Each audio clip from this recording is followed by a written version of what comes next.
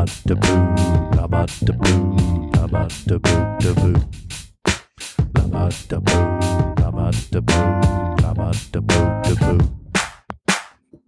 want to do something different today. I have not talked to you about this before this moment, but I want you to help me decipher a note I wrote to myself during Deer Creek last summer. I put it in the notes app of my phone, and it says, communicate compassion, not details. Ooh. It sounds profound, right? It could just be like, I don't know. I mean, I think it is, bro. There's something relatively profound in there that I got from other people for sure. And I have some ideas about it, but I just kind of wondered, when you hear that, what do you think? Well, this may be just because we were just talking about it, but it makes me think of a lot of the same kind of sentiments that we discussed in the Keeping It Simple episode. You know, kind of the real practical value in just coming back to some kind of essential principle in one's sort of practice mind, rather than getting bogged down in unnecessary details that may just kind of dilute what's most important. Mm-hmm. I mean, I guess, you know, potentially a lot could be said about communication and the value of communication. You remember what you were thinking about when you wrote that? I think what I was thinking about was how, like, we enjoy ourselves. No. I was thinking about how each note that the band plays isn't what we're necessarily hanging on. Like, we're hanging on the momentum and the energy that we've come to appreciate so much. And that's why it doesn't matter as much when they mess up. But this actually gets at a broader Dharma point too, which I think maybe this is a good way to also talk about the difference between veneration and worship, in the sense that we recognize that the band is trying to do their best for us, and there's an inertia of goodwill and fun and caring, even in positive messaging, that's behind everything they're doing. And if I were to get too into the details of it, it doesn't feel as good. Mm-hmm. And that applies anywhere. Like, when I start trying to dissect the details, then I'm much more likely to lose the broader picture and the underlying motivation of love and compassion when I get into the details. And it's definitely the case that when I try to explain something from a place of love that is complex, it's the details that other people might misinterpret and take the wrong way. And I feel like I've seen people in our favorite band have their motivation carry them and actually be like the main thing, rather than the specifics of any particular song or conversation or anything like that. So I think I was kind of trying to tell myself, like, I think in that moment I probably had kind of recognized like it's the broader picture that I love about them, and it makes the details still interesting, but I don't have to cling to them. You know, I don't have to get attached to each of the details, because I know the broader, I know what that's arising from, and what it's arising from is love and compassion and a wish to, you know, a friendship and a wish for us to be friendly, and, you know, love is what we are. Yeah.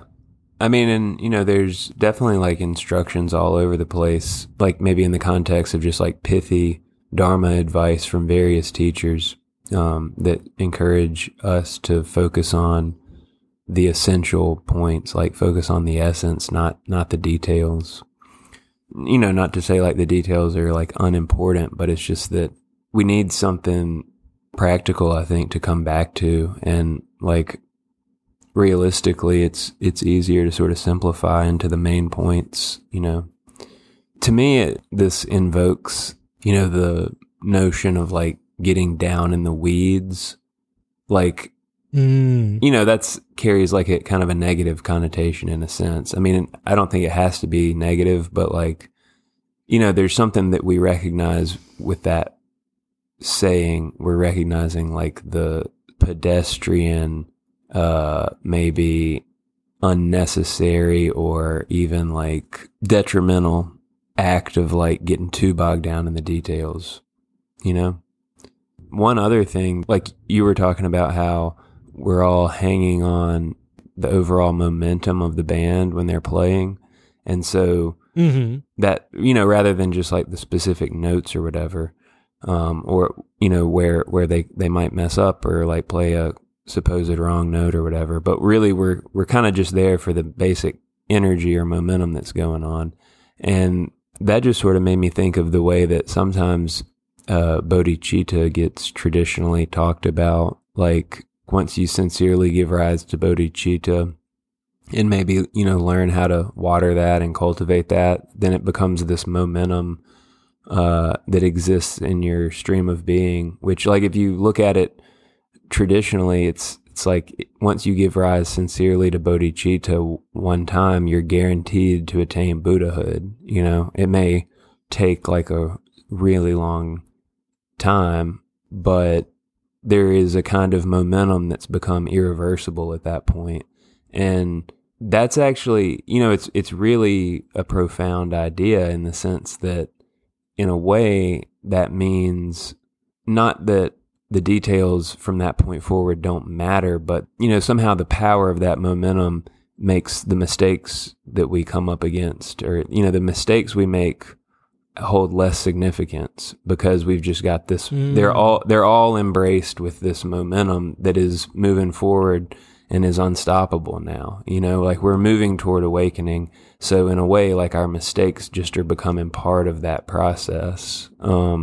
And I think that's a similar thing with that's what you're very close to what you're saying with like a good Phish show. It's like the reason we don't care if they mess up is because they're doing something in front of people, making themselves vulnerable. And there's an energy of that just becomes so powerful that it outweighs any little mistake or, you know, hindrance. And I think maybe that's similar to bodhicitta. Yeah, and that gets at like what I meant earlier too about the examination of veneration versus worship. Because I think what I've always thought of is like a difference between worship being like giving this adoration or reverence to something that's totally separate, whereas veneration is like recognizing what's in common and also what's different. Like in the case of the Buddha, recognizing that he attained enlightenment, but he was a human being, you know, and he had problems and he worked through a lot of the same things that we all of the same things that we all go through. So we see there's an implication in veneration that we can be that. And worship, I feel like, doesn't contain that promise. You know, I mean, maybe we could say that it means you could be like that, somehow like that, but there would always be some implication that you're not going to be that, you know, like this is a separate thing. So, and the reason I think this maybe relates is like, we think Phish is awesome. Like they're absolutely our favorite band, but at the same time, we notice when they mess up. Like, it's not like we don't care when Trey messes up. I just picked a person at random, but like, right. like it's not like we don't care, but it is like, you know, the details or the little stumbles are wonderfully overshadowed by the overall motivation. And this also relates to the keeping it simple episode too. It's like when we're thinking about that bigger picture and that bigger motivation, then those little things don't matter as much. And when we can do that with the people around us too, you know, noticing that like the way they said a thing, or, you know, even things they say occasionally, like the details of things they're saying, like if we know that they're compassionate and loving towards us, then that ought to be what guides our responses, you know, rather than like a single detail taken completely out of that broader context of love and compassion. So yeah, that to me seems at least like it relates to the idea of veneration versus worship. Yeah, definitely. This is something I've tried to think about more because I know that I have a tendency to get into the moment, but in an unproductive way. Like we talk about being in the moment, but I think being in the moment means being present and open to the moment, not like hyper focusing on whatever's happening in any given specific second. Yeah. But I have a tendency towards the latter. So it helps me to remember that. And I feel like it's almost like physical. Like you can sit back and relax in love and compassion. Like that's like a big easy chair you can sit in. But you have to like lean forward and lean over to get to a detail. Yeah. Well, and I think we could benefit this discussion by talking about what we mean by compassion too. Or Sure.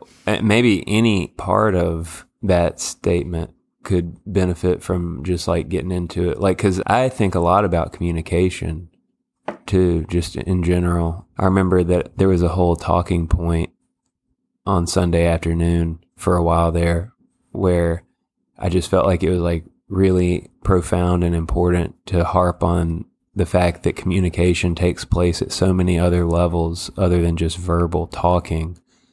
You know? Yeah. Like we're basically always communicating all the time, whether we're paying attention to it or not, you know? Yeah. So like really like a simple statement, like what is it again? Communicate compassion, not details. Right. Like, you know, that's on a certain level a simple statement, but there's obviously quite a lot there if you really, you know, start to flesh it out. There's potential depth and nuance to what all that means. Like compassion, I think the way I relate to compassion in the statement, in that kind of statement, is almost more of just like an atmosphere. Like when you just said like, we talk about being in the moment, right? But it's kind of more of just like a being open to the moment. I actually think about that kind of state of like openness, being present and being open and kind of just on the spot, aware, open, accommodating in one's spirit, so to speak, like, you know, basically having like a good open attitude. I think that is compassion. I'm not saying that's the full extent of what compassion is, but that's like taking the stance of compassion in my mind, because you're open and kind of ready to accommodate and potentially skillfully communicate with whatever is arising there. You know, that's kind of like the baseline of compassion, is that kind of openness. And that is simple, you know. It may not be easy to always like drop into that, but it is simple. There's something essential about that bypasses a lot of detail, you know, just like dropping back into the wide view of things. It only seems not simple because our habits are so complicated. It's just we've established a habitual flow of complication that makes it seem like it's harder to just have a simple, direct experience. But yeah, I think another thing I was thinking about in terms of the communication aspect is like, I would rather people are left with the sense that I was compassionate towards them than remember anything I said. You know what I mean? Like, I don't care if they remember anything I say.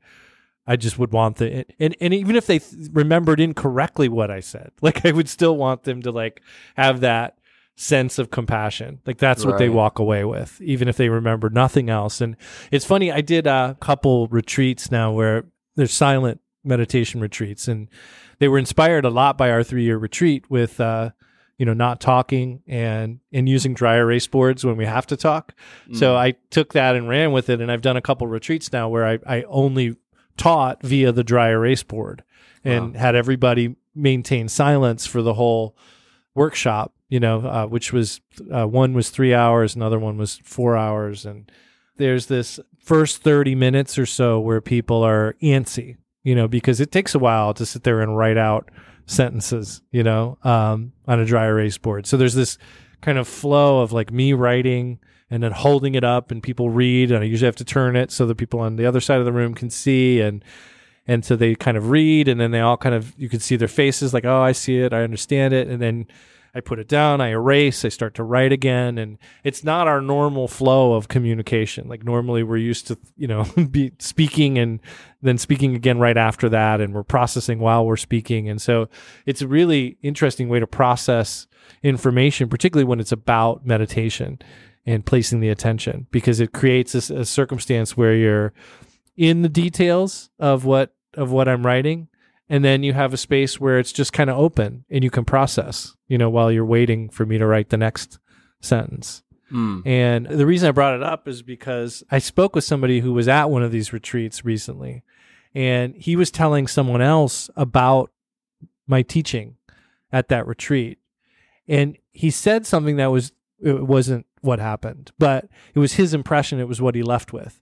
And what he was left with, he said, and Lama Adam would just write like maybe 3 or 4 words at a time on the board and show them to all of us. And like, I think maybe a few times I put a sentence with like 3 or 4 words. But if you've listened to this podcast for any length of time, you know that like brevity is not my thing. So like, I know I was writing like sentences, paragraphs, everything, but the experience he was left with was the spaciousness I was hoping for, and the reflectiveness that I was hoping for, and also the sense that I was only using like a couple words, and right. I know that's not what's happened, but I didn't correct him, like I just love that that's what he left with.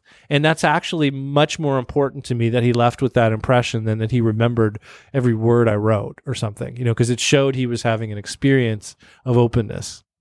Right. Yeah, that's cool. I hadn't really thought about that angle of it, but it that also ties back to the fish thing too, just in the sense of like, a lot of people I would imagine potentially go to like their first or like an early fish show and leave with the impression like, man, that was so much fun. Those guys, like, how do they not get tired? Like, there's so much energy. There's so much fun to see, that would be like the basic impression, as opposed to like, yeah, I noticed a couple of times, like something seemed a little off here or there. Yeah.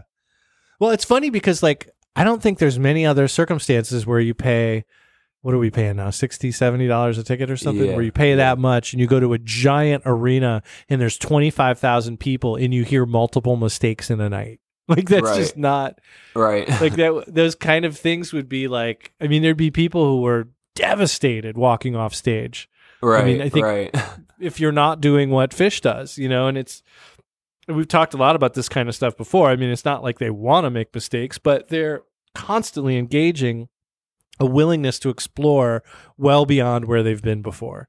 And that inevitably means a requisite amount of stumbles. And there's so many ways to talk about the way this band has impacted my practice, but like that's one of the biggest ones. It's just like, well, just keep trying, no big deal. Yeah. You messed up, move on, Yeah. Yeah. I mean, a great example of that, is the Down with Disease from Hollywood Bowl just recently. Oh, yeah. Totally. I'm not, like, there's rarely a mess up that's that glaring, like, I mean, and that wasn't Trey, right? Right. It was Mike. Yeah. Just like completely missed the signature, bass line in Down with Disease. Like he just didn't play it. And then kind of just like thuds in half, it gets totally off. But honestly, somehow or other, I felt like I could hear that they just were not really that fazed by it. Like, just kind of kept going and played the song, and then it ends up being like a 20-minute version with probably, it's probably one of the highlights of the whole little week-long tour, I would say. Which was chock full of highlights, but it was one of like the big jams, So it's a good example right there. Yeah. And then getting into the communication aspect too, like I always think about that bridge between mind and body, or internal experience and external world. It's the bridge.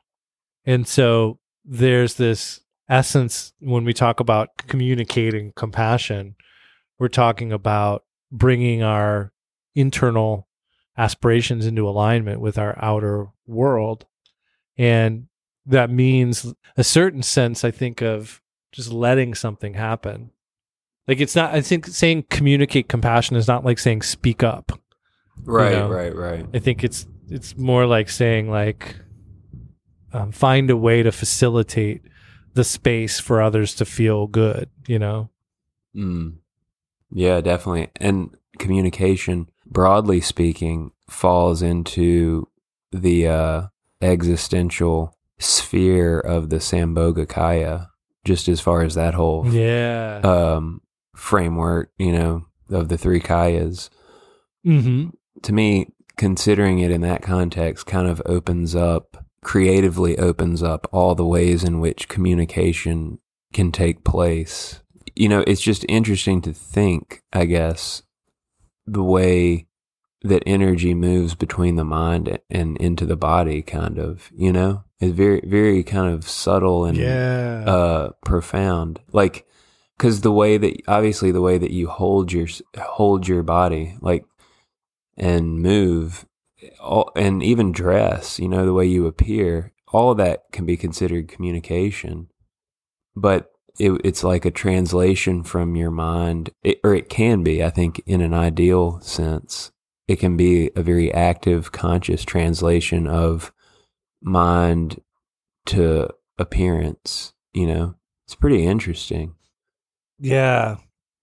Yeah. I mean, I think about that sometimes when I'm in the grocery or somewhere, and I may not be talking to anybody because I don't know anybody there, but it sometimes occurs to me like, oh, I must look pretty sour right now. like I'm not, like it just, I mean, it may not be, but I'm just kind of in my own world so much that it doesn't occur to me that like, oh, I could maybe just kind of stand up a little straighter, maybe smile at people who pass me close by, like not be so shut off.